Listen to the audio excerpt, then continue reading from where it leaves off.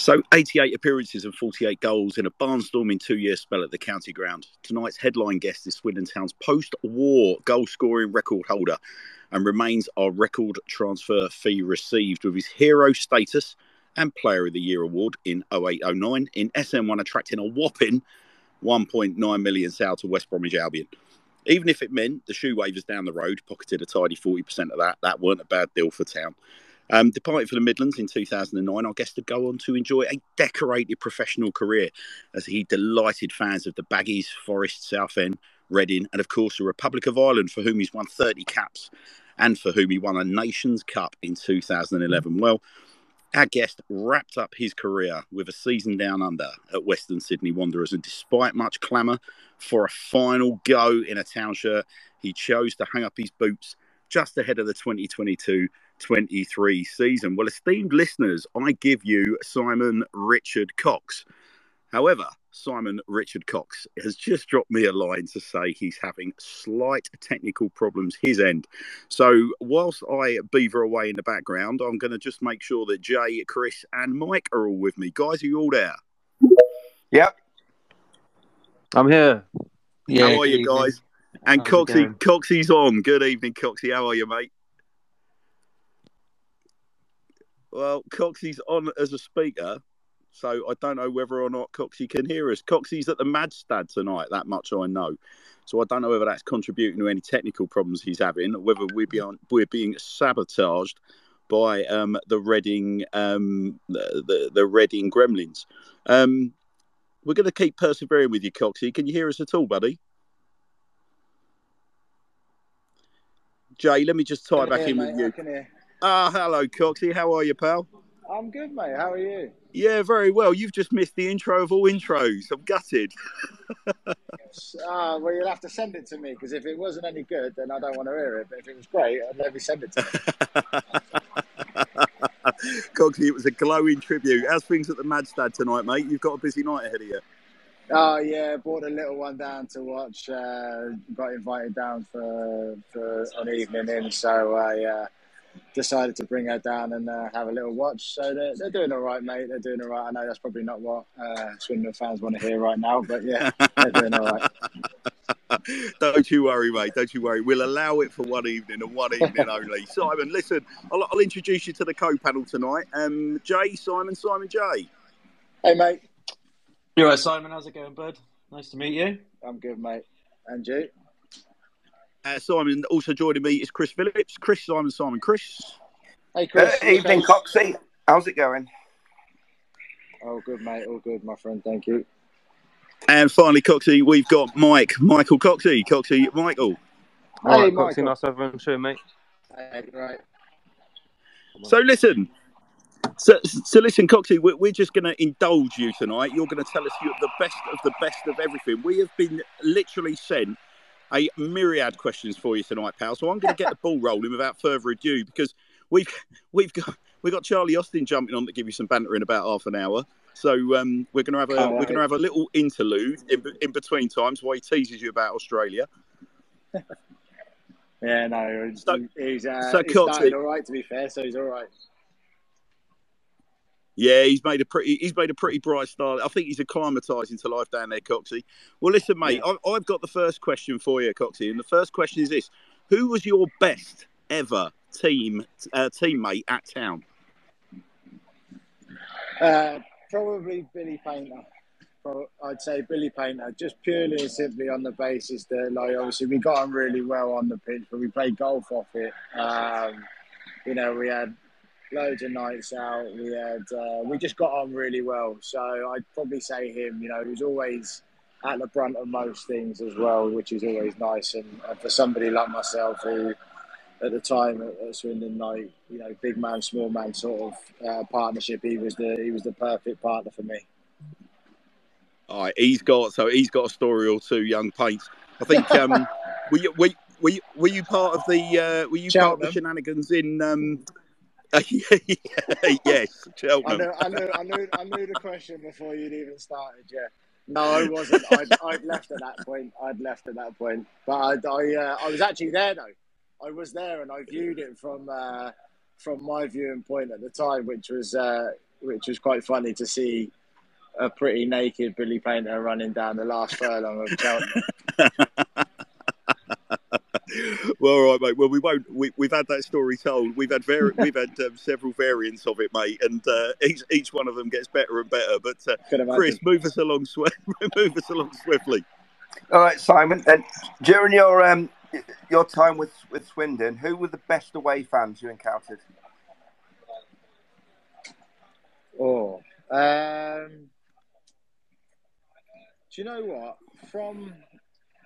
It was probably like my last game of the season, the last game I played, which was Peterborough away. You know, they'd been promoted that day, and we'd stayed up, and it was I think the game ended up 2 each, something like that. So everyone was happy in terms of the result, and everyone was pretty good in terms of like the game. So I think it was just a really good atmosphere on the day. So it made for a really good game as well. The fact that, you know, we scored a couple, they scored a couple. I know it wasn't a winner, but it was just a really good day out. What about from an Ireland point of view, Coxy? When you were away with Ireland, was there any nations in particular that sort of blew your mind? Listen, I was fortunate. Do you know what I mean? Like going to the Euros and things like that. So like just the Irish fans going to like Euro 2012 was unbelievable. Things like, you know, it's well documented, well spoken about. Like after the Spain game, just been slapped up 4-5, and the Ireland fans stay for half an hour, 45 minutes after the in the fields of Africa. I mean, so it's they're just a like different breed, and they go to tournaments not expecting to do really well, but hoping to do really well, but they go for the enjoyment of the tournament. Yeah. Well, Coxy, I've got a foot in both camps, mate. You can probably tell from the surname. Hanrahan is doesn't hail from South East London, even if I physically do. So yes, mate. No, I completely agree with you. They're a wonderful group of supporters to go away with. Yeah. But, Mike, move us along, mate. What we got next? So, Coxy, next question is, who's your best mate in football, or best friend? It changes, I'll be honest. It changes from club to club. And since retiring, a lot of the ones I thought were really good mates now don't really pick up the phone. So it's no,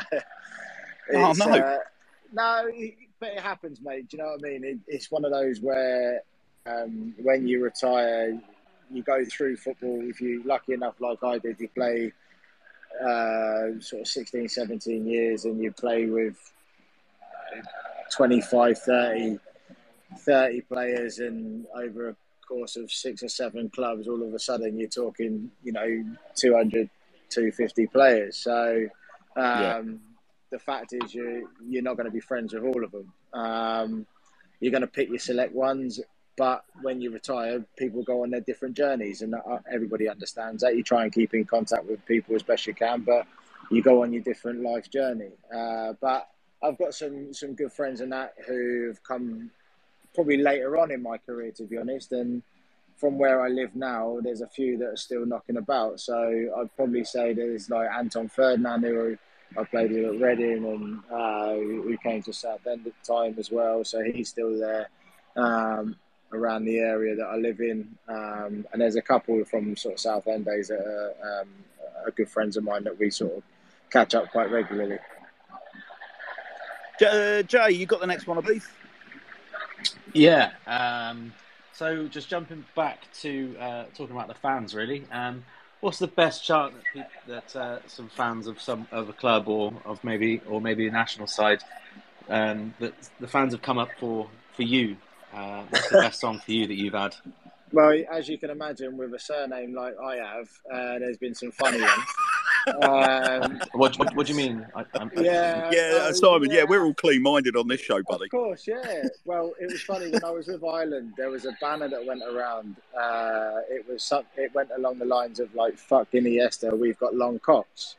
So obviously we had Shane Long and myself. So it was quite interesting. That's funny. But yeah, like I think I got some. I think it's very difficult to have a really, really good chant with a surname like I do, compared to some who have got like quite interesting surnames. So I quite enjoyed that one, the long Cox one. I thought it was quite a nice one. And if the answer to this is no, I'm going to be disappointed. But do you have a photo of that banner printed out in your house? Yeah, not in the house. No, I've got it. I've got it on my phone now. Well, Coxy, you're talking to the right people. I've got a sneaky feeling at the Swindon game, maybe not this Saturday, but certainly in a week or two's time, there may well be a banner in the town end that reads #TSTBL, the show that loves Cox. Hey, listen, why not? Fair one? Yeah, fair, why not? All right, so next one's from me, Coxy. What's your best ever football memory? Best football memory. I think, do you know what? I'd probably have to say, like, the debut. Debu's always got to stand out, because if you don't have that, you don't start a career. Do you know what I mean? Like, yep. As much as you go on and do some really good things in your career, and you get a chance to play at some top levels in the Premier League and internationals, and I was, like I say, fortunate enough I went off to Euro 2012, but none of that would have been possible if I hadn't gone and made my debut for Reading against Luton in the League Cup. That sounds fair enough to me. Right, what we got next? We have got Chris. You've got the next one. All right, Coxy. Then, what is the best thing that has been said to you by a fan? The best thing that's been said to me by a fan. Football, Phil, surely. Whether that could be a poolside encounter on holiday, Simon, that could be in a bar, that could be in a stadium, it doesn't matter. Is there anything that's ever like made your heart sing? Not no, but it's made me laugh. So obviously went to the Euros, right? I was lucky enough to play in all 3 games of the Euros, and then went off on holiday to Thailand, right? And I sat and watched the European Championship final at a beach bar in Thailand next to 2 Irish fans who were sat there, like, obviously had a few drinks, so a bit worse for wear, but they looked at me and they went, have you been watching much of the Euros? And I went, little bit. And he went, yeah, we haven't done too well. And I was like, oh, yeah, no, not great. And he was like, yeah, but we did have Spain and Italy in our group. He said, and our players aren't great. And I was looking at him going, I played in all 3 of these games. And you're there, so that's maybe like the strangest thing that somebody's ever said to me. After playing in all 3 of the European Championship games, literally like a week before, and I was sat next to a fan, and he doesn't even recognise who I am or that I've played in those games. So that's probably like the strangest thing that's happened to me. Mike, I believe you got the next one. So obviously you played and lived in Australia. What was your most interesting wildlife encounter? Do you have any like close encounters with weird animals or anything like that? I don't know. I never listen. I'm not one of those people that gets excited about snakes and spiders and things like that. And I lived on the 26th of 27th floor, so I was trying to be as far away from animal wildlife as possible. Although I did remember getting we used to have an app that we all used to have to fill in the morning, and it would allow the staff to put any sort of information on the app possible that would help us for one reason or another. And I remember one piece of information coming through early in the morning was that black snakes were spotted around the training ground, and I was just like, fuck no. I'm happy in my 26th floor apartment, thank you very much. Right, what we got next? Jay, you're on the next one. Quite a simple question, this. Well, when you're talking about wildlife in Australia, you're not talking about Sydney FC, are you, or anything like that? I know there's some allegiances out there. Yeah, no. We had some good games against them. No, one of the only people never to be beaten in a derby, so I quite happily take that on board. Nice. We might have to hire you for a short 1 month loan in a couple of years or something. Then, in that case, Yeah. I'm just going to continue in the theme of off-field, Coxy. What's the best car you've ever had? Do you know what? The best motor probably was a C63 AMG I used to have. It was unbelievable. But I tell you why is because when I was at West Brom in the Premier League, we used to get ridiculous deals by Mercedes. They used to just pretty much give them away to you. So I remember going down there one day to a Mercedes garage and said I want to take one off you, and they were like, right, okay.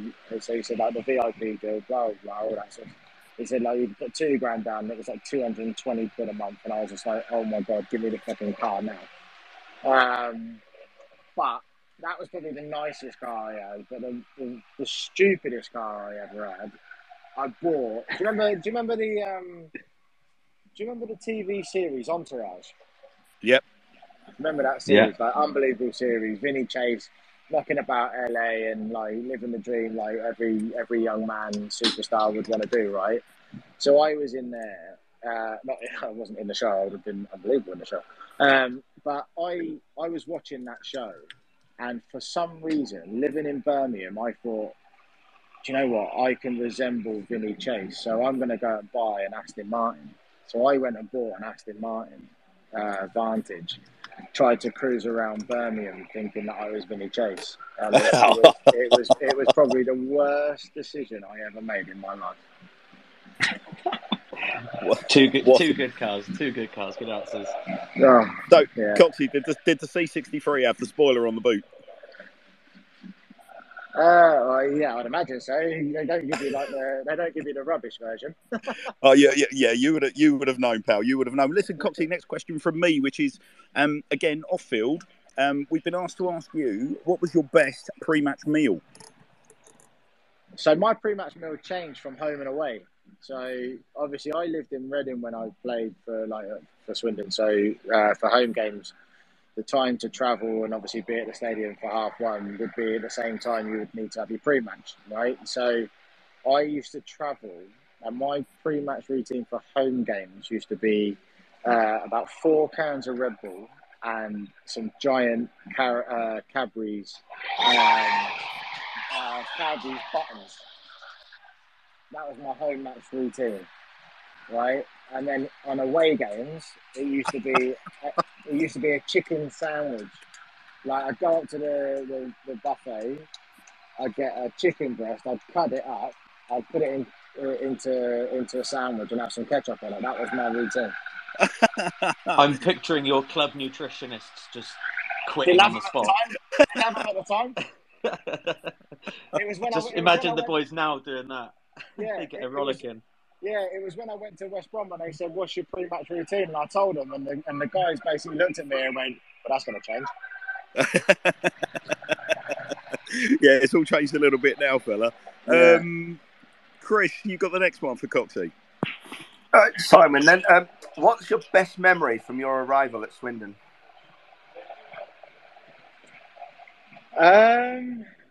What, the loan period or the signing? Well, a bit of both, really. Something that stands out from that you can remember from either. Well, I'd obviously I'd spoken about going out on loan to Reading, and I wanted to go to a football club that was renowned for good football, that would probably get the best out of me. And I understood about, obviously, Paul Sturrock and how he wanted to play, and he liked to get crosses into the box and stuff like that. So I like that about it. But I think we played Brentford in a cup game, and I'm pretty sure I scored. And I remember doing an interview after, and I was like, if I play like that and I don't get picked, I'm not going to be happy. And then I remember Paul Sturrock coming up to me the next day in training, and he was like, "Don't ever do a fucking interview like that again." And I was like, oh shit. So yeah, I think that was like a welcome to sort of like what it's going to be like at Swindon after surrounding Paul Sturrock. So that was quite an interesting one. He was a character, Coxy, wasn't he, Luggy? He's brilliant, mate. He was really good. Listen, he was tough. He was tough because he ran us absolutely ragged on Tuesdays. You know, it was like cones in different areas of the training ground and go run and don't stop until I basically tell you. But he was great about getting people together. He had good staff around him, so he was brilliant, mate. He was really good. Mike, you've got the next one, pal, I believe. Yep. So following on from Chris's question, have you got a standout memory from when you departed Swindon Town? Not a standout moment. I just remember like leaving obviously on good terms. And listen, I remember having a really good relationship with the chairman, Andrew Fitton. Still talk to him now. And I remember sitting down and I always said to him, look, I'm never gonna cause an issue. We'll do the deal when it's right for you, for me. You know, it's not a case of I'm desperate to leave. I understand that you're not going to be under pressure to sell me, but ultimately you want the best for me. And that was the best thing I think that happened for me. And I was able to say sort of like I say, that last game against Peterborough was my last game. And the fact that I scored a couple of goals as well, which was nice, you know, was able to like say, I think everybody knew at the ground and I knew that was probably going to be my last game. So it was nice to go out as on a good term. Nice, mate. Good to watch. Simon, Jay's got the next question for you, and this has been a very, very popular question, mate, and I think you'll enjoy answering it as well. Yeah, there's been a few thrown around in the group chat, but best goal you've scored in a Swindon shirt?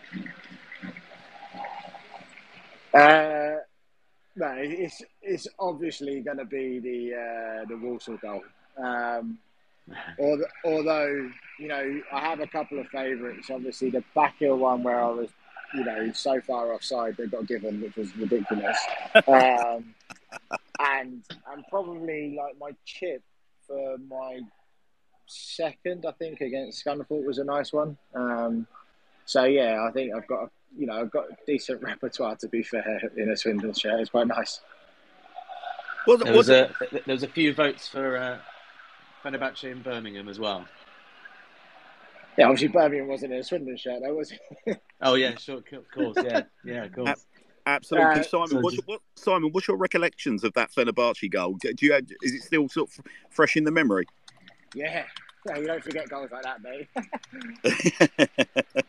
No, it was great because obviously we were on pre-season and we knew we were going to play a game against a really top team, and like the fact that we got a chance to play against, I know he was there, like Carlos, and then like Kesman was there, and like it was unbelievable. Do you know what I mean? Like it was actually probably one of the scariest. Like it was pre-season. It was a scary time because they basically bought loads of fans, and like if you know about the Turkish league, they're not like they don't just sit there and watch the game peacefully. You know, they decide to bring flares and things like that to like a pre-season game. So you're sitting there, obviously playing the game, and you're going, "What on earth is going on here?" But I just remember the goal. Obviously, Jamie Vincent plays it into me. You know, God bless his soul. He's obviously not with us anymore, but you know, throws it into me. And what I was actually meaning to do was to flick it round the defender and have a little chase up with him. The fact that it went over his head and then it bounced really nicely, it was one of those where you look at and go, I can't not hit that. Yeah, that first touch is absolutely sumptuous. So obviously it set up really nicely, and then you know, obviously it went in. So the fact that I just if I could change one thing, I wish it was in a league game. Yeah. Coxy, to Jay's point about the goal for Forest against Birmingham, I'm going to guess that is one of, if not your best ever career goal. What about like including all the clubs you've represented? Yeah, I'd say so, mate. I'd say that was like the best goal in my career. I think there's a bit of a story behind it in terms of like, okay, I went away with Ireland, came off injured, was on crutches for a couple of days, but really wanted to play in the game, and I did like fitness tests Friday morning, Friday afternoon, Saturday morning. I had like the biggest like padding and strapping on my foot that you could ever see. Like even to a point like my boot didn't really fit my foot. So when the ball came over, I was on the bench. Came on, we were 2-0 down, I think it was, and I came on and I just remember sort of running in behind and the ball stretching for it, and I was able to cushion it. And the fact that, you know, who it is that's sort of running out, you know, England goalkeeper Jack Butler, and I think just being able to lift it over him as in the same sort of movement it's always going to be, I think, the highlight of my goal scoring record. So the lesson I'm taking away from that, if you want to have a nice cushioned first touch, strap your ankle, really. Strap your foot up, yeah.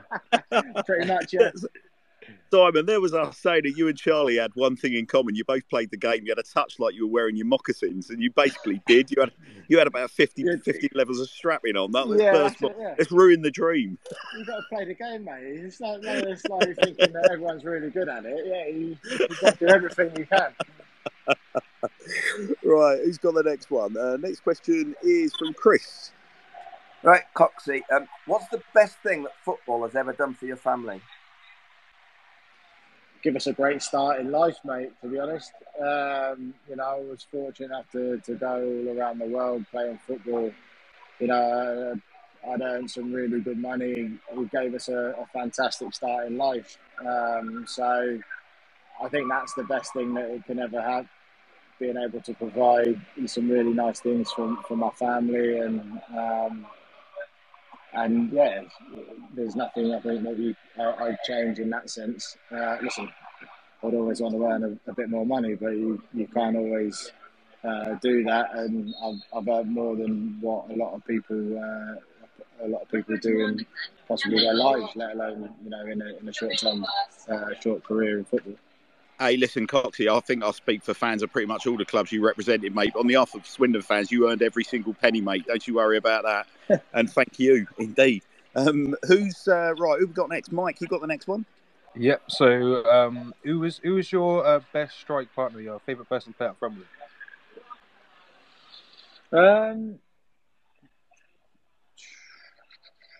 The person I learnt the most off of, probably Robbie Keane. You know, played 30 times for Ireland, probably played 20 of those times with him. I really do. I wish I would have had a few more years playing with him. I wish I would have been able to learn more from him. But for obviously one reason or another, that didn't happen. But I wish that was, or he was just like incredible. You guys, football people, know what he's all about. He's clever around the box. He's an animal inside the box. He's always Johnny on the spot, and he's always alive in the box. And you don't score over 100 Premier League goals if you're not a very good player. So he was probably the one person I learned a lot from. Sorry. Super player. A great longevity as well, Coxy, with Robbie Keane. Great longevity. Yeah. Jay, you've got the next one? Yes. Let me scroll down quickly. So in terms of when you're playing on the field, what's the best shithousery you've seen? I'd also like to hear about some of the shithouse, if you were much of a shithouse getting in people's ears during the game. I was a little bit of a wind-up merchant early on in my career. As I got older, I got a little bit more afraid of it because someone stuck it on me. What was the best shithousery? I don't know, you know. Yeah, I'll let me come back to you on it. Let me have a think. I'll come back to you. Don't think we're going to let you get away with that one, Coxy. Yeah, I might have to tweet it in. But if I don't remember by the end of the call. So when Peaks was on, he was just saying he just used to ask defenders what they were having for dinner if they were staying down, spending the night. Just innocent, you know, just get their head off the game. Yeah. So you never had any Harry McCurdy moments? Oh no, that was brilliant though. I enjoyed that. Watching that from the outside was brilliant. Coxy, I'll move us along. So, Coxy, from one Irishman to another, what is your best international memory? Debut goal. Go on, mate. Talk us through it. Ireland obviously split into two, basically, Ireland, Northern Ireland. So it's probably, apart from England, probably the biggest rivalry they have. So to my debut, played in we beat them 5-0 at the Aviva. Scored the fifth one. Dream debut. So yeah, I've got to say that. That's got to be. But then you do that, and then also you have to follow up with playing at a Euros as well. But I think the debut one is.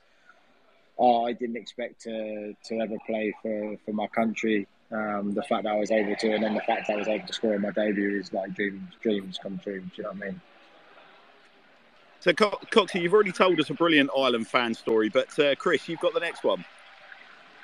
Well, just next one was really what is actually your best Ireland fan story in terms of being away and whatnot. I think the Euros has got to be it, because just the lead up to games, we would stay in the hotel.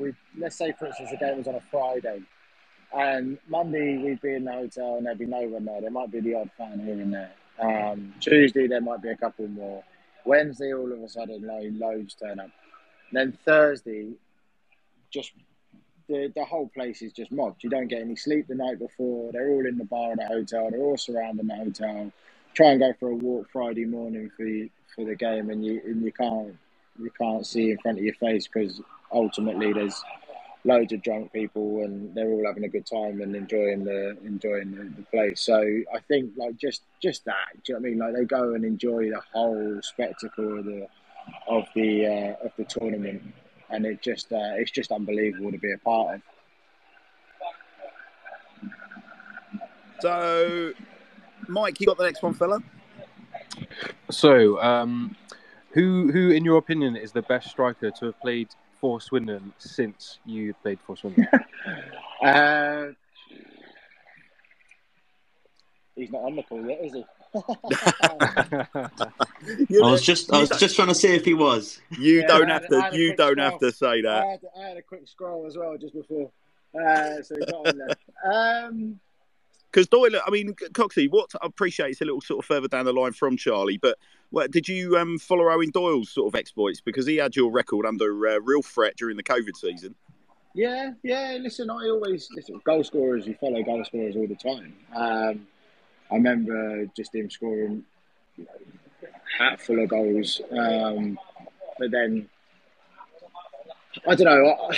I think the fact that, when I left and Charlie came in, and the fact that Charlie had Billy and they were sort of dovetailing really nicely, and they both end up with 20 plus goals in the season, and they both end up doing really well, you have to probably say the two of those, because I think that just their impact I'd say their impact in the team is probably greater than mine, because I end up doing it as a solo. They end up doing it as a package, which is always nice. Yeah. So is there anyone on that line, along those lines, Charlie? Is there anyone that's played for Swindon since you that you wish you could have partnered with? Like, just watching them play and go, God, that would have been a dream partnership. Because I could see you working brilliantly with Jerry Yates. I played in that game the other week with Sam Parkett. He would have been quite interesting to play with. He's still got it, hasn't he, as well, Sammy? Yeah, although I teed one up at the back stick and I was expecting to come and steam training at the back post, and he just didn't have it in the end. He's still pretty sharp, to be fair to him. Jay, you got the next one, mate. Yeah. So Sir Peacock has already been mentioned, and he's set the bar very high for answers to this one. But what's the best prank you've played on a teammate, or one you've been witness to? And Mr. Austin has just joined us, by the way, I believe. I wasn't one for pranks when I was there, but I remember just like Billy and Michael Timlin were always at the forefront of them. So just like, because we used to have like the long baths and stuff, like the individual baths. So we used to have them in the showers, Yeah. and then I remember just going in there, and people just be looking at them, and you'd be wondering why they're looking and no one's in them. And it's because they've probably gone on and pissed in them. Do you know what I mean? And waiting for the next person to come in, and I'm just like, oh, you know. So that's probably the one thing that you remember most about like the pranks and stuff. Oh, absolutely great. We've heard some urine stories from roughly around your time, Coxy. There are some absolute monsters in that dressing. Yeah, but look, we'll bring we'll slide into our interlude, and we'll try and bring Charlie online. Charlie, evening, Monday, morning for you. How are you, Chief? Charlie, can you hear us, bud?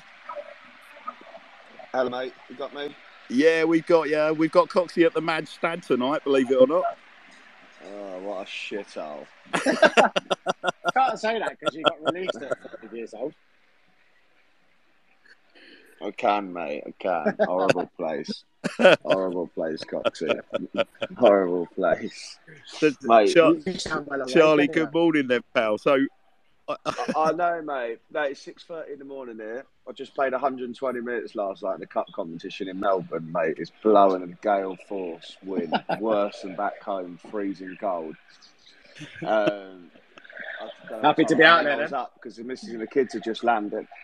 Yeah, of course, mate. The missus and kids had just landed, so I was all good. And then I was up till about 2, and then I wake up to speak to you, beautiful people. And that's about it. You wonderful, wonderful, committed man. So you say that Bianca and the kids are in the country. Have you not seen them yet? No, they landed last night, mate, about 10:30 last night. But I've not seen them yet, because I'm obviously in Melbourne. So we fly back this morning, and then I'll see them. We've got 2 days off then. Gotcha, mate. Straight to the Gold Coast, mate, surely.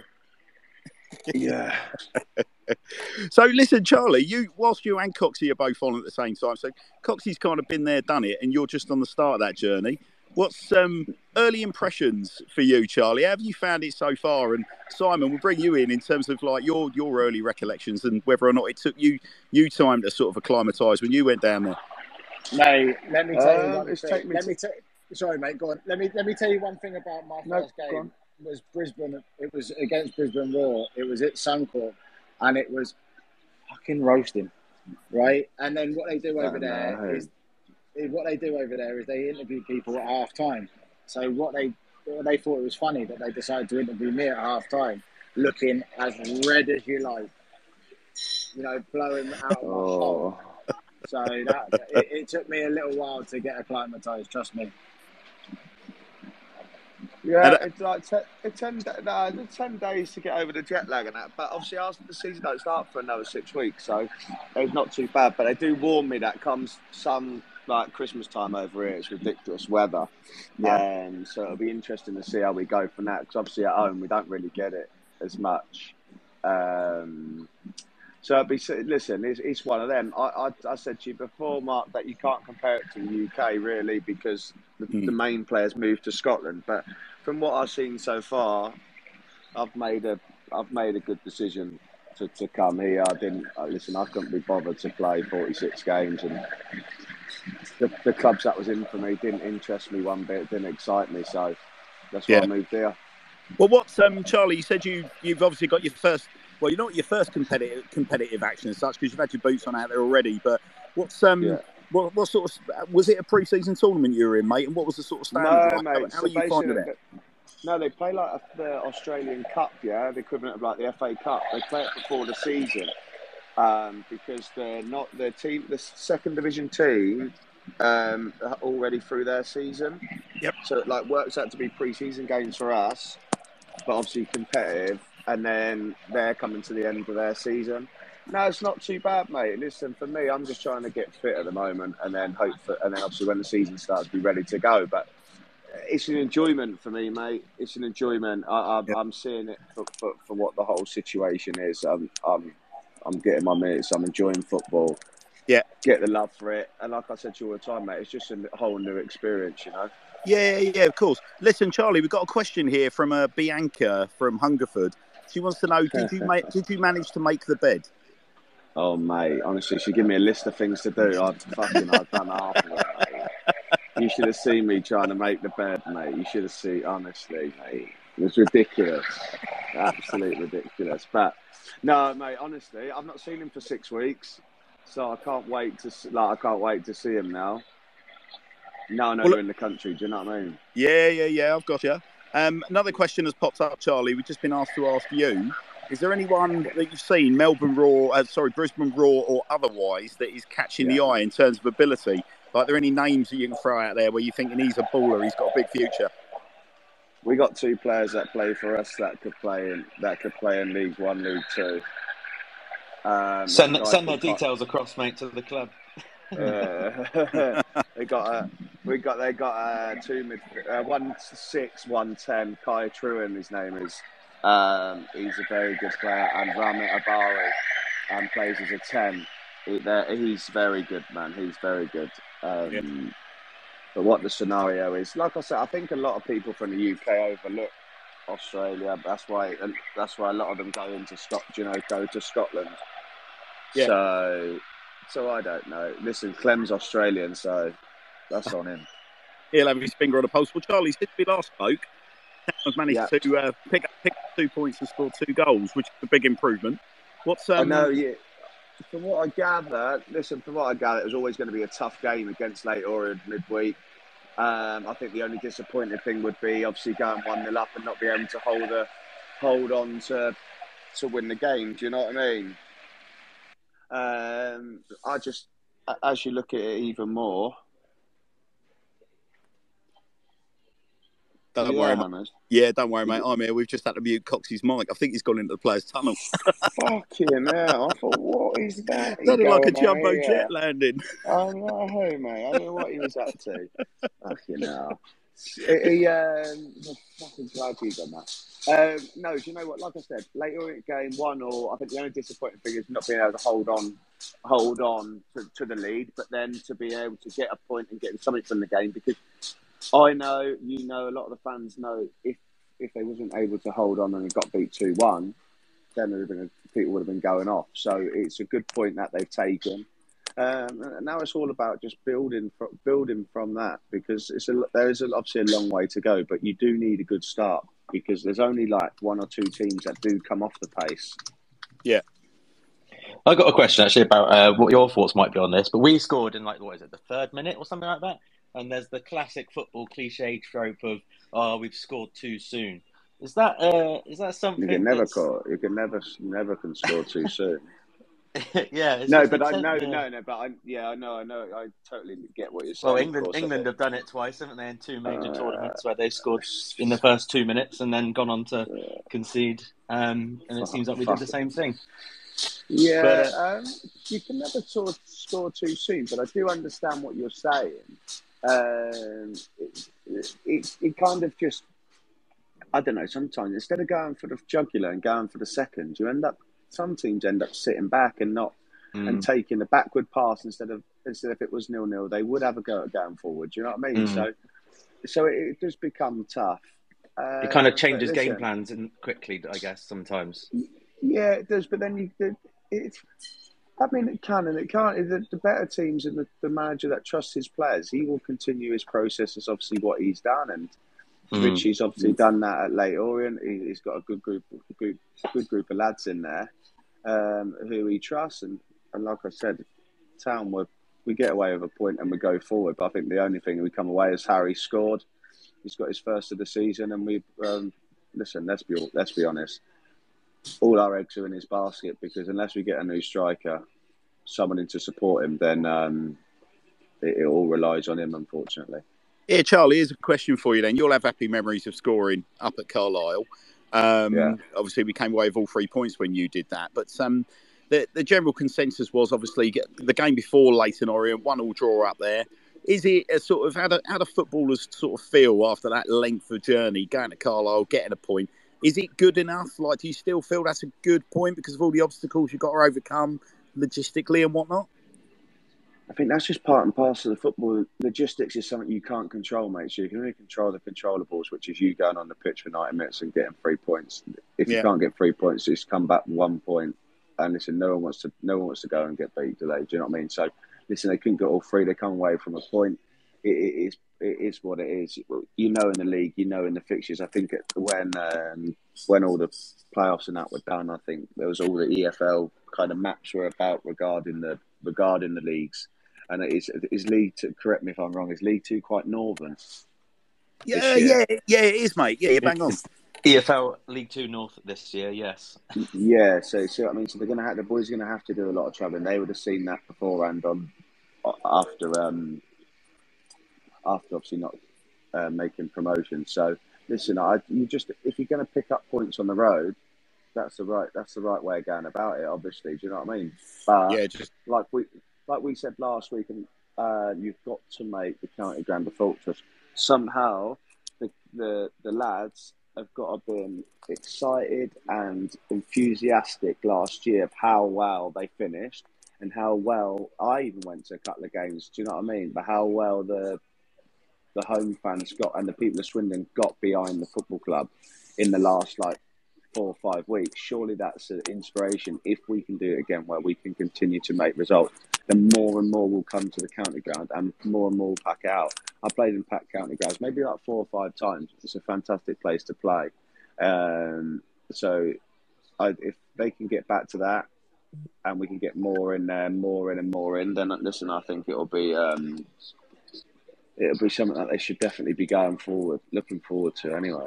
Well, listen, just before we try and bring Coxy back on, mate, my final sort of request of a bit of input from you, Charlie. What was it like following on from Coxy? Had obviously had a phenomenal record at Swindon Town. You had enormous boots to fill. Appreciate Bill played a big part in both your careers at Swindon. But what was he like to follow on from? Yeah, when I first went in, it was tough. But do you know? I'll be brutally honest with you. It wasn't. It was tough looking on, like for me. But I didn't feel no pressure because we had 5 strikers that were rubbish in front of me. They felt the pressure to fill his boots. I just went in there with a free rein. Like we had Alex Revel, Topi Obadeo, Ben Hutchinson.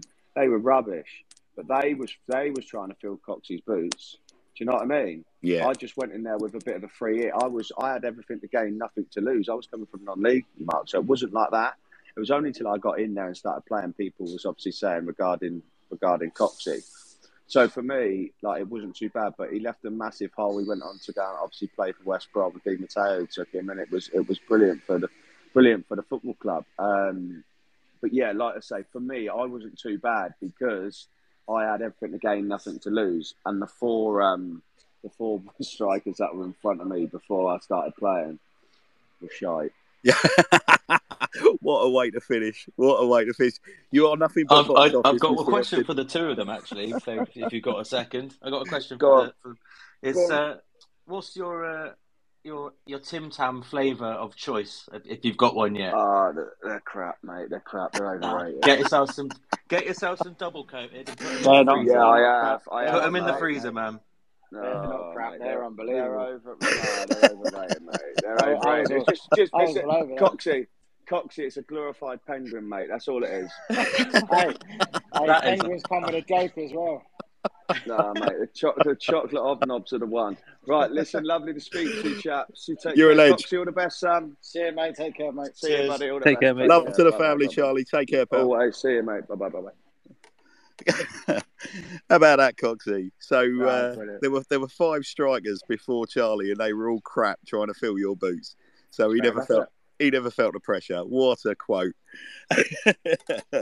Right, getting back to business. Whereabouts were we? So we talked about shithousery, didn't we? We talked about your best international memory and your Ireland fan story. I think we're up to best biscuit. I think, aren't we? So leading on from Tim Tams. We certainly did. What is the best biscuit, Simon Cox? It's chocolate hobnob. To be fair, that is the World Cup finalist of biscuits. That's all we need to hear. Chris, what's your question, mate? This is all about the dark arts by the look of it, Chris.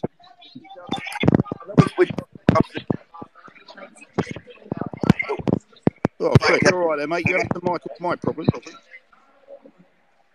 Right, let's see if we can get Chris sorted. Coxy. Chris's question was, "What's the best prank ever played on you, Coxy?" He got in the buff. Yeah. I try to stay away from that behaviour. I'll be honest with you, because I wasn't, especially when like later on in my career, where like probably my gear got better. Some would say probably got worse, but when my gear got better, I didn't want anyone cutting it up or coming away with no trainers, with no shoes or anything, no shoelaces or anything else like that. So I tried to stay away from that behaviour. Right, Mike, you got the next one, pal. Right, so I'm not sure if you're the type of guy to collect souvenirs, but do you have like a favourite or your best souvenir from your football career? I got a few jerseys, I got a few shirts, which I was obviously lucky enough to play against some unbelievable people. So got like a Iker Casillas shirt, I've got a Sergio Ramos shirt, I've got a Andrea Pirlo shirt, I've got a Carlos Tevez shirt, I've got a Yaya Toure shirt. So yeah, I got a few.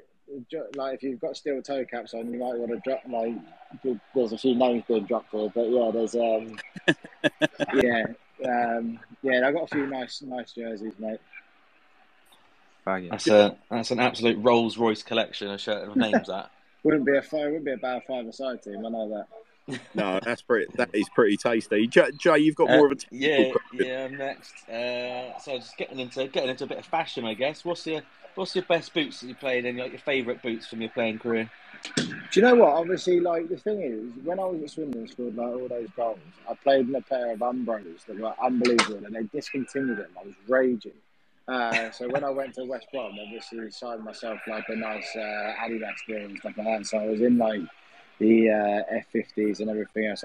But I actually really enjoyed the Umbros, and I really wish they would have continued on with them, because I would have just probably kept them throughout my career. You should have gone to all the sports director near you and just bought up every single one and like have a garage full. Mate, do you know what? I'll be honest with you. I went like they stopped them. They had stopped them. So I went online, sports direct, everything else. So they stopped them. So I had to go onto like mental sites from like ridiculous areas of the world and buy as many as I could. And I ended up having like 4 pairs that like tried to last me. And you know what happens is that one pair ends up getting ripped for one stupid tackle. So they're done. Yeah, it was just I probably played with about 4 or 5 pairs of them, and they were unbelievable. That was a golden era for Umbro. I still wear my Xi 5s now, Coxy. I still wear them. Brilliant. Don't you worry about that. Right, Coxy, someone's asking here about your best away hotel you ever stayed in. Have you got a glorious hotel story? No,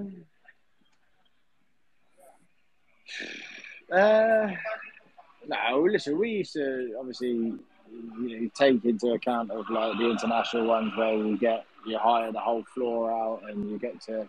When I was at Reading, we were lucky enough to get to FA Cup semi-final, so we played at Wembley against Arsenal, and we stayed at like an unbelievable hotel there, got like ridiculous rooms and stuff like that. I wouldn't say that I had a favourite hotel. I do remember like a few stories of when I was at Southend. We played Scunthorpe, and I think it was MK Dons were staying there as well, because they were playing someone pretty close to Scunthorpe, if there is anybody close to Scunthorpe. Doncaster. There you go. So they must have been playing them, and then and I remember like all our players were looking to watch like the Friday night game, and all their players must have been in bed. So and then when we were trying to watch the Friday night game, we were asking all the staff for biscuits, and they weren't. And then our staff were in the bar having like beers and that, and their staff were like playing puzzles or cards or something with water. So like it just showed what type of clubs we both were at the time. I think right. we'll park the hotel stories then, Coxy. We're right down the bottom end of your questions now. Chris has got one that is going to potentially be controversial, so tread carefully with this one, Coxy. Right, Coxy, which is the best or your most favourite stand at the county ground? I would probably, listen, scored quite a few goals down at the town end, so that was nice. But I always used to, it's a mad one, I always used to run out of the let me shut that fucking door, do my other. It's because he's talking about Swindon now. Because he's talking about the county ground and he's at Reading. No, don't worry. Reading have just pummeled Blackburn 3-0, mate. So don't worry, they'll be in a good mood. Yeah. So I always used to run out of the tunnel and run straight over to the far side top, as you look at it, top right hand corner. Because for some reason I always in my head I had that no matter how things are going, good, bad, indifferent, you go and applaud people at the start of the game. They'll remember it throughout the game, and then they'll stick with you throughout the whole 90 minutes as well as throughout the whole season. So I always had that in my mind that doing that as a starter, then it allowed me to sort of build into the game. And whether your first touch was great or you had a bad first half, they would always stick with you because of that first little initial behaviour that you showed them straight off the bat. What's it like scoring at a packed town end and then scoring at the Stratton Bank? Where no one is. Yeah. But to be fair though, the one time I did not one time, the times where that end was full was like Leeds, like big games, and I always used to get abused by Leeds fans. It was brilliant. But scoring when there's no one there it's as memorable as scoring when there's loads of people there, because it's still, the ball still hits the net. It doesn't really matter. And you've still got the Arkles and the Don Rogers to go and have a bit of fun with as well. Yeah. So, what's your penultimate question? Yeah, no, hang on, almost your penultimate question's coming from Mike. So, Coxy, obviously you've done a lot of travelling throughout your career around the world. What was the best place that you've been to in terms of a holiday destination? Do you know one place I'd love to go? And I visited there with Ireland, is Azerbaijan. That's interesting. I'd love to go there because I went there and the stadium was brand new, brand spanking new. The hotel was unbelievable. It was basically like Dubai, but a sort of cheaper version, but with the same, there was marble everywhere. It was done really, really nicely. So and we were talking to some of the staff and that while we were there, and they were basically spent loads of millions and billions of pounds on creating a new capital city. So it's going to look unbelievable. So I would actually like to go and just sort of see what it's all about, really. Well, Dean McMackin, travel counsellors, I hope you're listening, Dino. Make sure you slide into Coxey's DMs, mate, and get him. Little freebie, surely. No better way to say thank you for all those goals, Coxey. That's all I'd say. What's right then? We've got Jay. You've got the penultimate question for Coxey. Yeah, I'm still in a shock that Azerbaijan was the answer to best holiday of the entire world. That's it's a thinking man's answer. Yeah, that is. It's not what I was expecting. Don't hit me, but what's the best thing about retirement? Being normal, being able to go to the pub on a Friday or a Saturday and not have to worry about whether somebody comes up and goes, "You were fucking shit today," or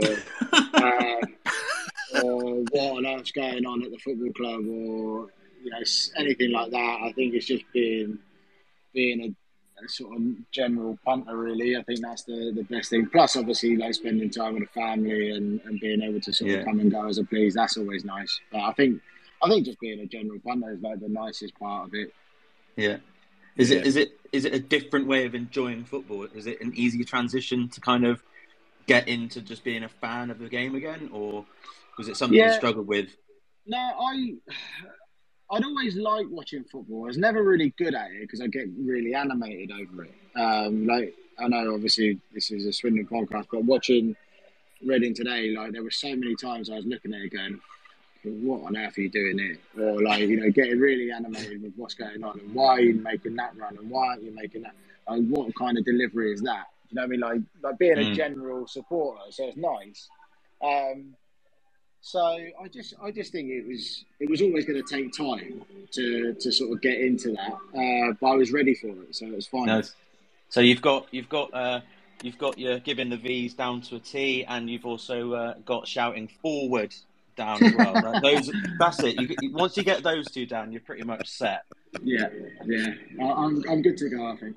Well, look, Coxy, all this corporate box stuff, mate, that's all very well and good, but you're going to have to accept an invite to come and join us in the town end before the season's out. That is a Sir Tom Broadbent Lounge absolute must.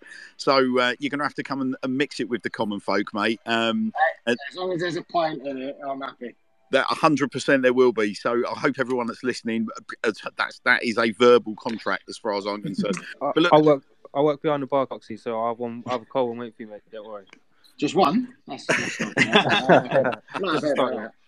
Look, Coxy, I've got your final question, and it's pretty straightforward. What is your best overall Swindon Town memory? The whole of that season, mate. I'll be honest, it was just such an unbelievable season for me personally. Like, started off really, really well in pre-season. Like, really enjoyed the whole start of it, playing all those games, scoring all those goals, being on that general like crest of a wave of a high. I loved it, mate. It gave me the platform to go and have a career that I did. So I'm forever grateful, forever thankful for everybody at the football club that made my time there, a successful one. You're very, very welcome, mate. And as we said to you earlier, the Sir Tom Broadbent Lounge, Coxy, would love to see Cox in the town end. So let's make a point of making it happen. Absolutely, mate. Get me down. All right then, buddy. Coxy, listen, what an absolute pleasure it's been having you on, pal, making your show debut. I hope you're not going to be a stranger moving forward, mate. We've got various set pieces and bits and bobs concerning sort of certain points in your career. We'd love to come back and visit with you at one stage. So hopefully you've had a bit of fun with us tonight, mate, and you'll be joining us again in the future. Absolutely, mate. Anytime. All right then, pal. Thanks again, Coxy. Take care, mate. Cheers, mate. Cheers, guys. See you later. Cheers, Coxy. Thank you. Bye-bye. Cheers. Right then, well, listen, gentlemen, straight out of Cox and straight into Tom Hartley. How are you, Tom? Good evening, buddy. Well, an act to follow, eh? Hey, how about that? He's a rascal, isn't he, that Simon Cox? What a rascal. It's just brilliant. I love a double entendre and I love an innuendo. And Coxie just effortlessly glided us into those areas, Tom Hartley. I'm glad we're after the watershed. It was all a little bit Monty Python, all a little bit Two Ronnies tonight, I think. Indeed. But Tom, listen, you've got some really, really interesting news, haven't you? A few bits and bobs have broken today over the socials, but not every Swindon Town fan's going to have heard it. Obviously, it's been a seismic few weeks for women's football in the UK. It's certainly a really interesting time of development at Swindon Town Women's Football Club. So we got you on tonight, mate, to sort of shed a light on a very, very interesting story that's broken today of another big spike in interest, activity and backing. Yeah, absolutely. And thanks for having me on just to talk about it for a bit. Like you say, the women's game is on the crest of a wave at the moment, and the firework has certainly gone off. And yeah, we're really excited at Swindon Women that we'll be playing more games in Swindon in the season to come. We've had Fairford Football Club as our home ground for many seasons now, and we'll continue to play a number of our fixtures there through the year. But yeah, we're really fortunate that we will be playing a number of fixtures at Foundation Park and at the County Ground in the season to come, which is just a brilliant platform for us to build our fan base, get more people involved and engaged in the game, and yeah, have a brilliant place to play our football from. So how has this come about, Tom? Like, what's made this happen? Now, how have we suddenly gone from Fairford just being the home to now drawing you closer to the county ground? Like, what's the catalyst? Yeah, look, we've got some brilliant supporters within the town, and local businesses being that as well. So Nationwide are helping us bring the games to Foundation Park, and without their support, it wouldn't really be possible. So it's a huge thank you to them, and kind of people on the trust at Swindon as well for really kind of pushing this and making it happen. And I think actually we've got the support there to kind of unlock the doors, if you like, to be able to go and play at Foundation Park and at the county ground. And for this, it feels like just the start of something for us as a club to be able to really make playing in central Swindon kind of the home of Swindon women. So what's the ambition, Tom? I mean, Foundation Park as a venue for football is obviously it's a bit of a no-brainer. But what are the kind of numbers potentials? Have you sort of set yourselves any targets? I appreciate it's early days. We just made this announcement, but what sort of numbers are you hoping for? Bearing in mind, we would get, say, when we were rocking and rolling towards the end of last season, we were regularly hitting 5-figure crowds. Obviously, it's not necessarily realistic that we're going to be hitting that for the women's team at this juncture. But what sort of numbers are you aiming for? Yeah, look, like you say, it's different in the women's game, and we certainly wouldn't be expecting numbers in the thousands, not at this stage anyway. But by getting kind of hundreds of people in to be able to watch, kind of, and I'd hope that we'd get 200 or 300 coming for our first home game of the season on the 28th. That would be a brilliant start. And look, I like we spoke about when I came on the show before. I'm sure lots and lots of Swindon fans have an interest, and it's not the fact that we're saying because you're a Swindon fan you should be kind of emotionally involved with Swindon Town women and there every week, but actually give it a go. Come once or twice in the season. And the fact that it is at Foundation Park and at the county ground in the year to come, we've got lots of opportunities really just to kind of create a really great atmosphere and a great feeling for everybody who does come down. So, Tom, are you hoping to sort of get to a stage where the first team men's team and the women's team are going to be playing on alternate weeks? Or is that almost at this stage something that you just can't plan for, or there's no way of making that happen? Yeah, it's a tricky one, that with fixtures, and just making sure that the fixtures don't collide. But ultimately, we want to play as much as possible at Foundation Park and at the county ground. Now, look, I think playing at the county ground would be really, really special. I think the women's team has played there in the past once or twice before, and it's not necessarily something we'd aspire to do. Say in 2 or 3 years' time, we don't want to be playing at the county ground every single week, because we want to make a spectacle of it. They want to be kind of our signature moments within the season, if you like. So by using Foundation Park more and more, by kind of thinking about the special games to have at the county ground, I think it will create some really memorable experiences for fans. And actually, if you're a young boy or girl and you're interested in coming to football, if you've got a family and you think actually this might be a really nice way to come and introduce them to the game, then it's great. And it does feel a bit different to kind of what a men's match day at the county ground would feel like. So, yeah, it's an opportunity to get really close to it. And it's just an extension, I suppose, of the support for the club. So, listen, Tom, if I'm a young female listening to this now, listening to you, and I've got ambitions to come and get involved with Swindon Town Women's Football Club, what advice would you give to that person? Whether they feel they've got the talent to immediately catch your eye, or they've just been inspired by events this summer. Like, what's the best advice you give them?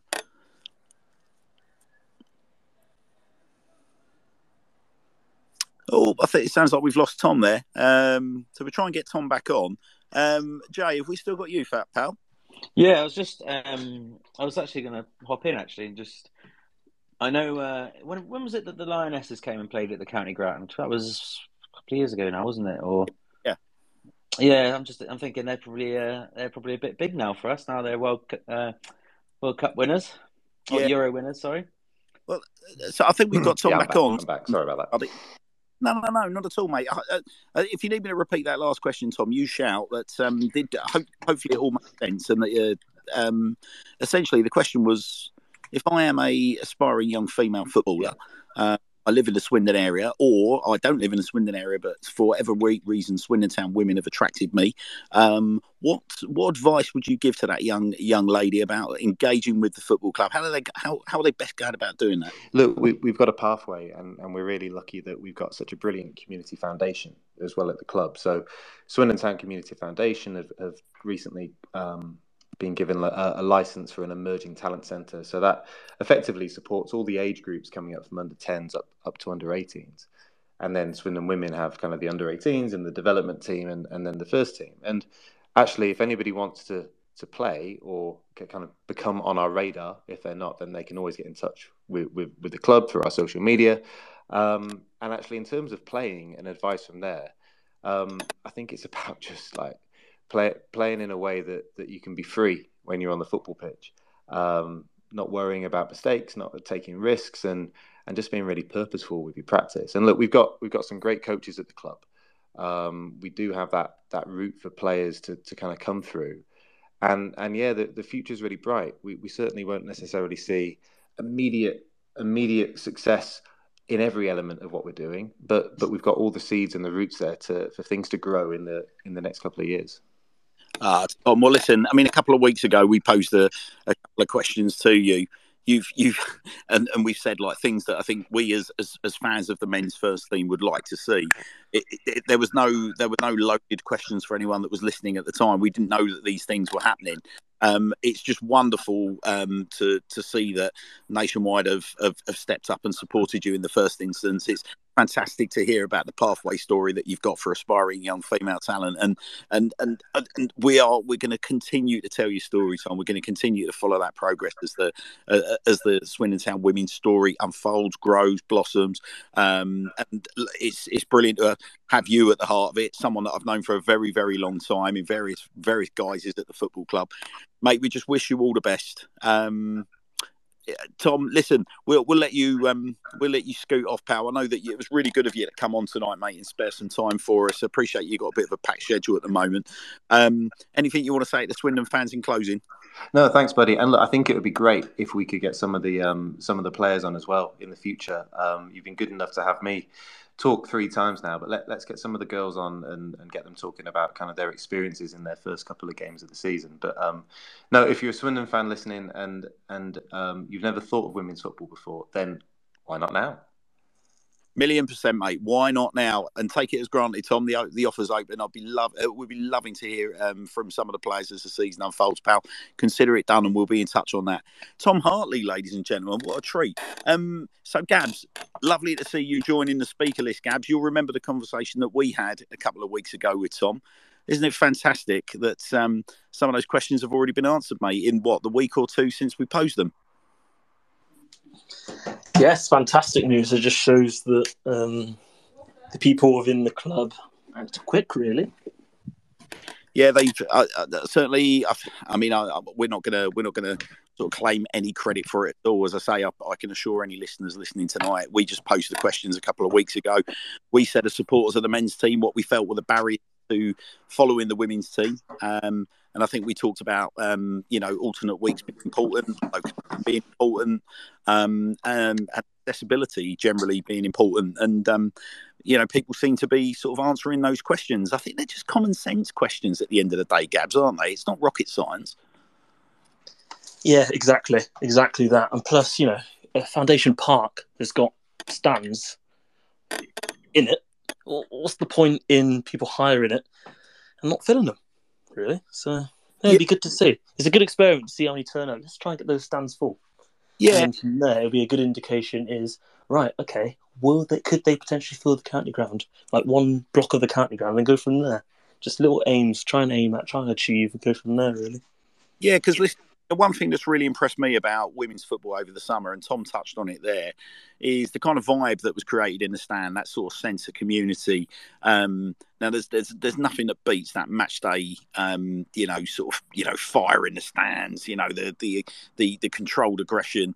We would never advocate for things spilling over the top from this show's perspective, but the shots backwards and forwards from the supporters, the aggression, the songs, the absolute, experience that is, your typical match day that we've become used to over the many years that we've all been following the club. But there is something about I think the role of women's football this summer that's kind of opened people's eyes to a slightly different way of sort of football fandom, for want of a better word.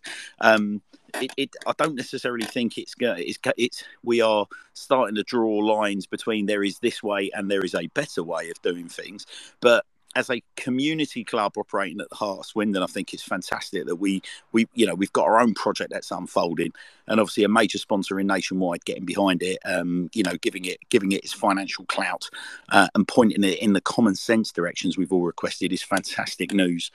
So we'll park Swindon Town Women's Football Club for the time being, but rest assured, as we said to Tom, it's not going to be the last that we hear from the Women's Football Club moving forward, and we will be speaking to the players and coaches, etc., as we move forward. Now, obviously, we were here last night, so we're not going to go into too much detail, but the dust has settled on Swindon Town 1, Orient 1. We're just going to have a slight sojourn back into that. Now everything's calmed down, and whether it's the over-elation or the frustration from last night, the fan base seemed to be sort of split straight down the middle.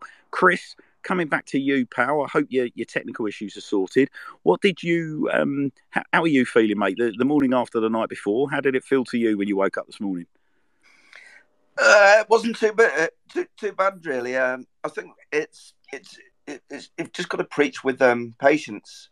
I had a couple of chats with people in the hotel this morning, actually, about it, which was quite good to just get a different perspective on that. It was one of I can't remember his name now, but one guy was there who was actually one of the sponsors, and he was just sort of saying the same things as we have as well. That number 9 focal point is just big for, I think, what we need, and more so than anything is at the moment we don't seem to have an identity of how we want to play.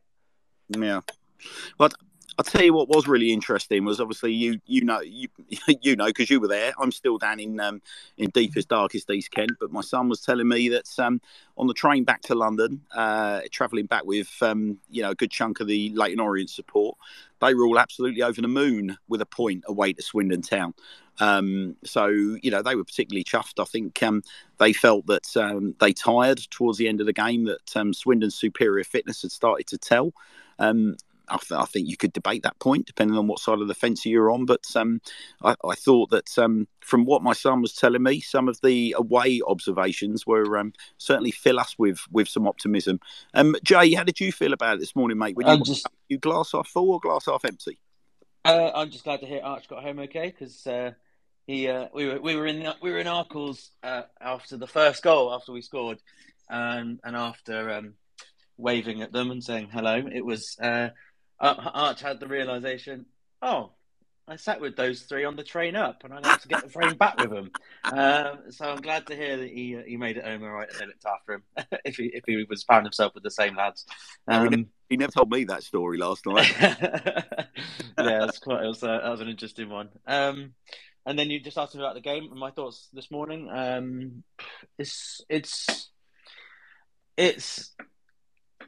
definitely signs of improvement. Every game where things do seem to be getting better. Personally, they're still not quite. We set the bar so high last year, in my opinion, towards the end, that it's a little bit deflating to not carry that momentum into this season at all. Of what it feels like. Excuse me, and but yeah, we're definitely improving. So that's all we can really ask for at the moment, with quite a new squad, lots of ins, a couple of outs. So every time that happens, there's always that gelling time, isn't there? And the teams we played against they're up there at the moment. I know it's early and it's only a couple of games in, but they are in the top half of the table. So maybe it's a case of we're playing the harder games straight away, and we've got a run of potentially easier ones that will help us really gel and score a couple of goals and get Wakeling get a couple of goals, Maybe Well, an elusive striker joining us at listen, some point. Jay, I mean, to your point, and for those of you that tuned in last night, I'm sorry if I'm repeating myself here, and I'm not talking about the league table now, as in it's hugely relevant 4 games in, but, let's look at the teams that we have played. We've taken a point off of Salford, who are currently sat top. We've taken a point off of Leyton Orient, who are currently sat second. Mm-hmm. We have, it's the cup, but we got beaten by Walsall, who are currently sat in 8th. We were beaten by Harrogate, who are 9th, immediate beneath them. And then we took a point off of Carlisle United, who are sat in 11th. So everybody that we have played, they've had a pretty reasonable start to the season. And there's no shame in that. And the fact is, we are unbeaten since the opening day of the season. I'm not going to go down the Luke Williams route and say 3 equals. So there you go. I've just said it. But the fact is, we're not. All right, I appreciate we did against Harrogate, but we are not shipping goals. But the problem is, we're shipping a lot of chances, Jay, aren't we? I mean, Mike, I'll bring you in at this stage, Mike, because Sol Bryn. It's lovely seeing Sol Bryn sort of enjoying a few pats on the back in the sponsors' lounge and getting a bottle of champagne. But I made this point last night. It's not necessarily fantastic when your goalkeeper's getting man of the match on a regular, is it? No, 100%. You saw that sort of discussion online as well in the sort of Twitter sphere in the Swindon Town community, and it is a very valid point. You don't really want your man of the match to be your keeper back to back in games. Obviously, it's very, very good for Sol Bryn. It shows that he's a really good keeper at this level, and I think he's going to have a good career. But we are conceding a lot of chances at the moment. What I liked about the most recent game is that we actually seem to be creating a few more chances. The first sort of few games of the season, we really did look quite toothless. We just didn't have that sort of creation. So having that chance creation now is it's an improvement, and that's as Jay said, that's what we can really hope for at the moment. But I want to see 3 points from Rochdale. That's a must-win game now, really, in my opinion. Well, I make you right. I mean, listen, we talked about this again last night. Rochdale played 4-1, none drew, none lost 4. They've scored 1. They've conceded 5, 0 points. They are looking like absolutely they are all over the shop. Didn't have a particularly fantastic season last year, but nonetheless came to the county ground and frustrated us on a balmy early season fixture. So by no means will it be a given, because you're going to have 2 teams that are scrapping for their life, but for 2 very different reasons. I think one of the things that I wanted to ask you guys that were there last night, and I don't know who wants to take it, so just feel free, one of you jump in. Rob Hunt, lovely seeing him back at the county ground. What sort of a reception did Hunty get last night? I mean, we were at Arkles, so it was, and he was playing first half on the opposite side. I think no, he's playing on our side, and then so we didn't really hear much from the back of Arkles, but there was. It felt a bit like he was when he came out. There was usually when someone comes back, there's like, oh, I'll clap all sides, but there was none of that. It was very much I'm clapping my fans at the moment.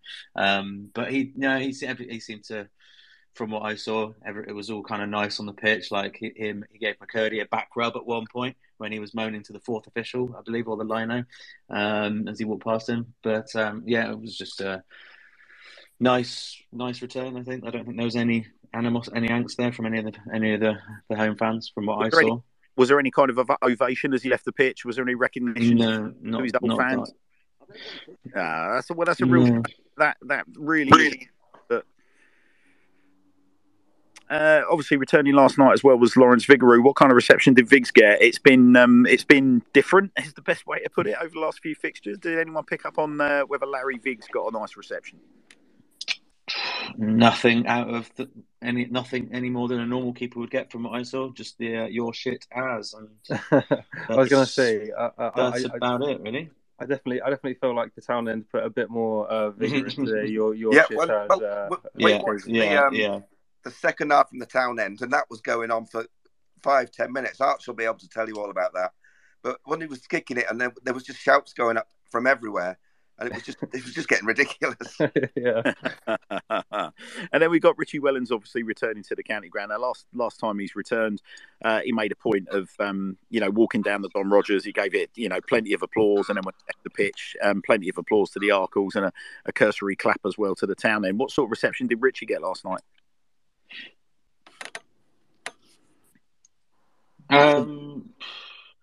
Again, it's just quite muted. He's come back before now, so there isn't that.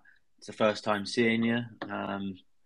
There was one moment that got him quite a bit of respect from quite a lot of fans in Arkles, especially was they should have kicked the ball back to Britain for just to give possession back to us, and the Leyton Orient player just kicked it and it went out for a throw, not that far, not that close to the keeper, and Arkles immediately was up in arms, booing, not happy about it.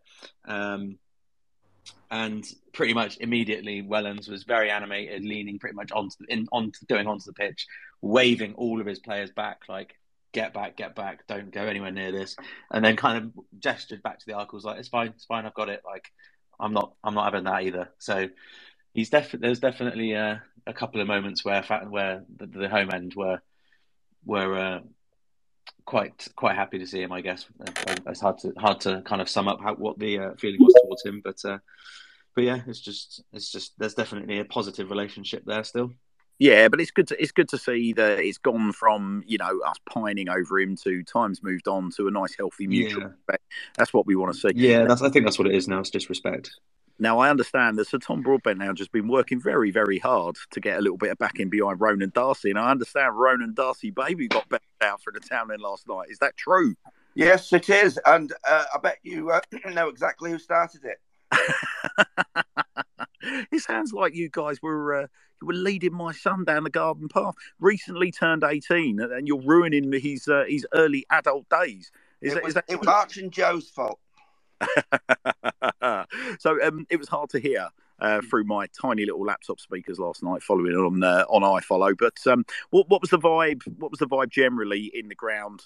Obviously, the reason I asked the question is that I am of the opinion that what we spend a lot of our time on social media. Obviously, our show exists on Twitter.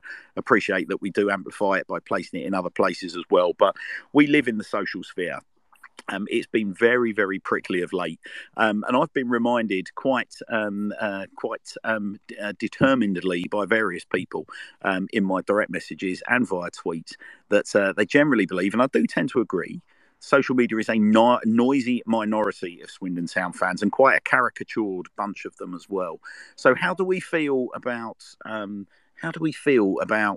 general vibe in the county ground? Having said that, do you feel that the county ground vibe last night was positive, or do you feel it was as representative and as prickly as social media? I thought certainly second half. I watched the first half in the Arkles with Jay and Darren and those, and then me, Arch and Joe went into the town end for the second half, and the atmosphere actually was a lot better in there than I thought it would be, to be honest. There was all sorts going on, and I thought I didn't really hear all that much negativity. So at the moment, it seems to be quite positive. Well, that's good to hear, and long may it continue, because I think, as Jay's pointed out, I mean, if there's anything for the fans to take away tonight, and hopefully everyone's in agreement, I could see it from a slightly iFollow's never the full sort of in-match attendance experience. It's always nice to be able to, not miss a match when you're away from the county ground, but it is a poor substitute. But the one thing that you just don't get following it on a laptop or otherwise is, that sort of accurate sort of barometer or vibe in the stadium. And Jake, and obviously there was a lot of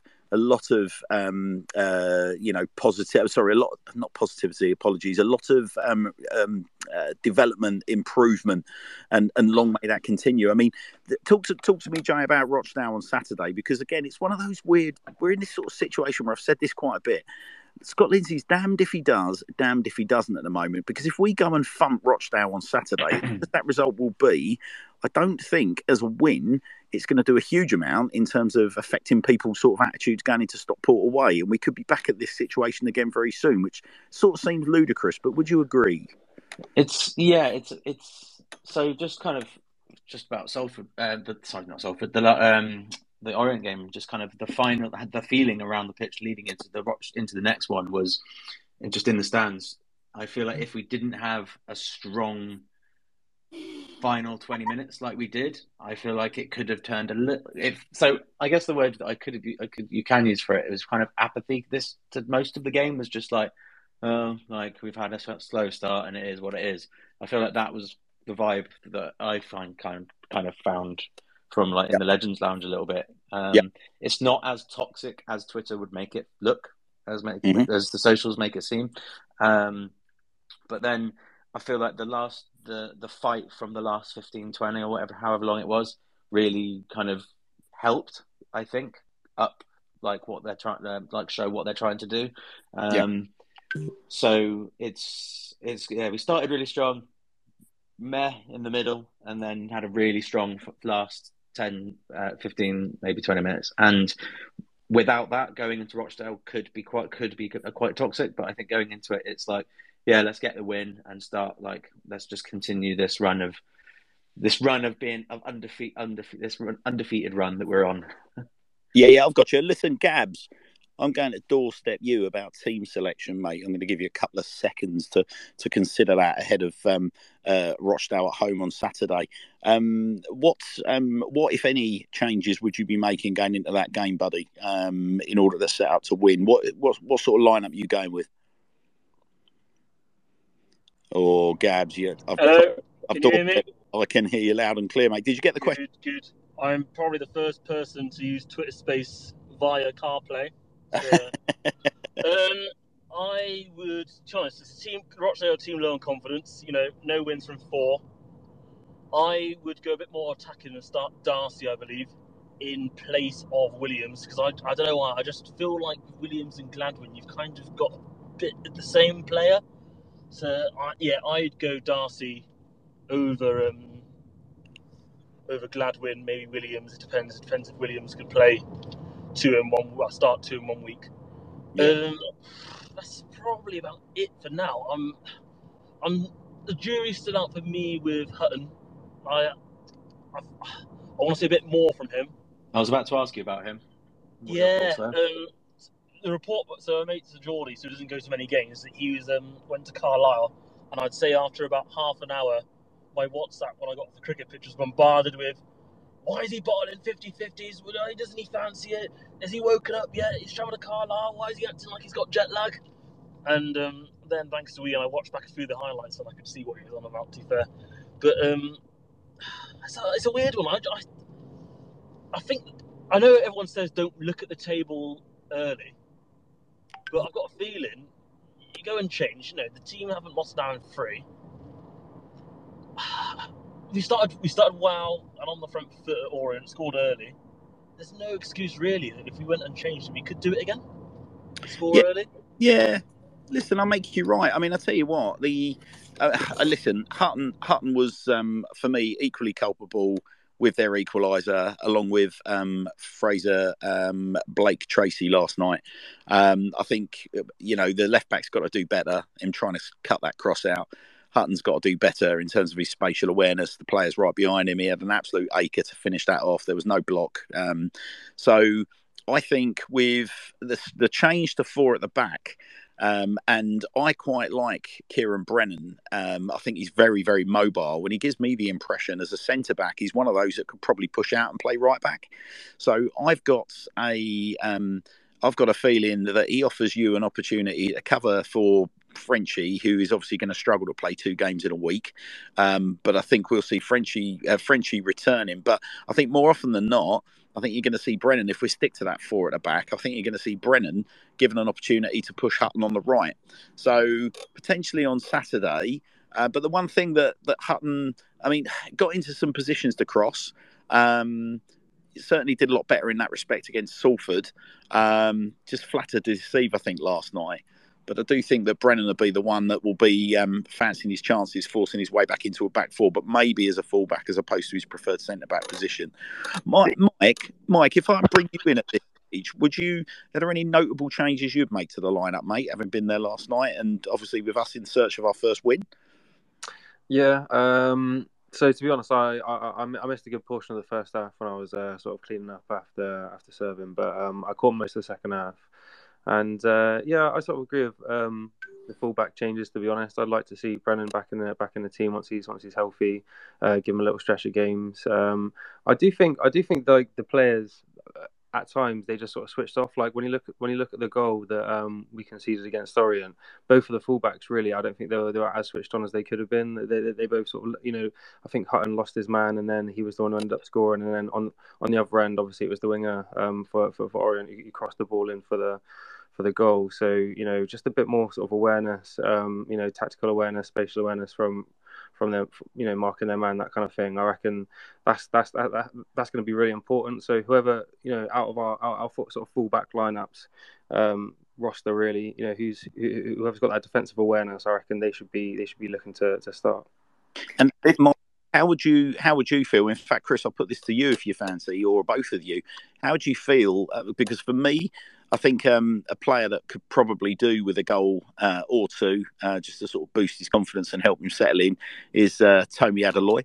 I quite like the idea of playing a front three, Tommy Adeloye and Wakeling and McCurdy playing off of him. If you see my logic, it's the big man, it's the two sort of small men out either side, not a million miles away from how we finished last season with Josh Davison in the side. Is that something that you pursue, or off the back of last night, are you of the opinion that we've got to keep Adeloye benched? Personally, I'd love to see Adeloye succeed in this side, and putting McCurdy and Wakeling on the wings. I reckon that could be key to unlocking him. Really, I will admit he hasn't really shown really impressed so far, but I'd like to think that there's a player in there. I think he did quite well at A United. Obviously, I know it's a different league. People have different opinions about the quality of the sort of Scottish league, but I'd really like to see him succeed. He's had a few good moments, especially in the lead up to. There was a chance early on at Walsall where he sort of just muscled this player over, and then we created our best chance of the game off the back of that. So he definitely can be used correctly, and I still think even if he does start performing well there, we want to get another striker to sort of be challenging for that striker role, really. All right then, boys. Well, listen, I think that'll do us for this evening. Thank you ever so much for your reflections, those of you who were at the game last night. And Jay, Chris, and Mike, thanks ever so much for jumping in and firing the questions at Coxy. Tremendous to hear from all of you boys tonight. Absolutely amazing to hear from Simon Cox making his show debut tonight. Always great to hear from our weekly columnist from Down Under, Charlie Austin. Delighted to see that Charlie's reunited with the family this week.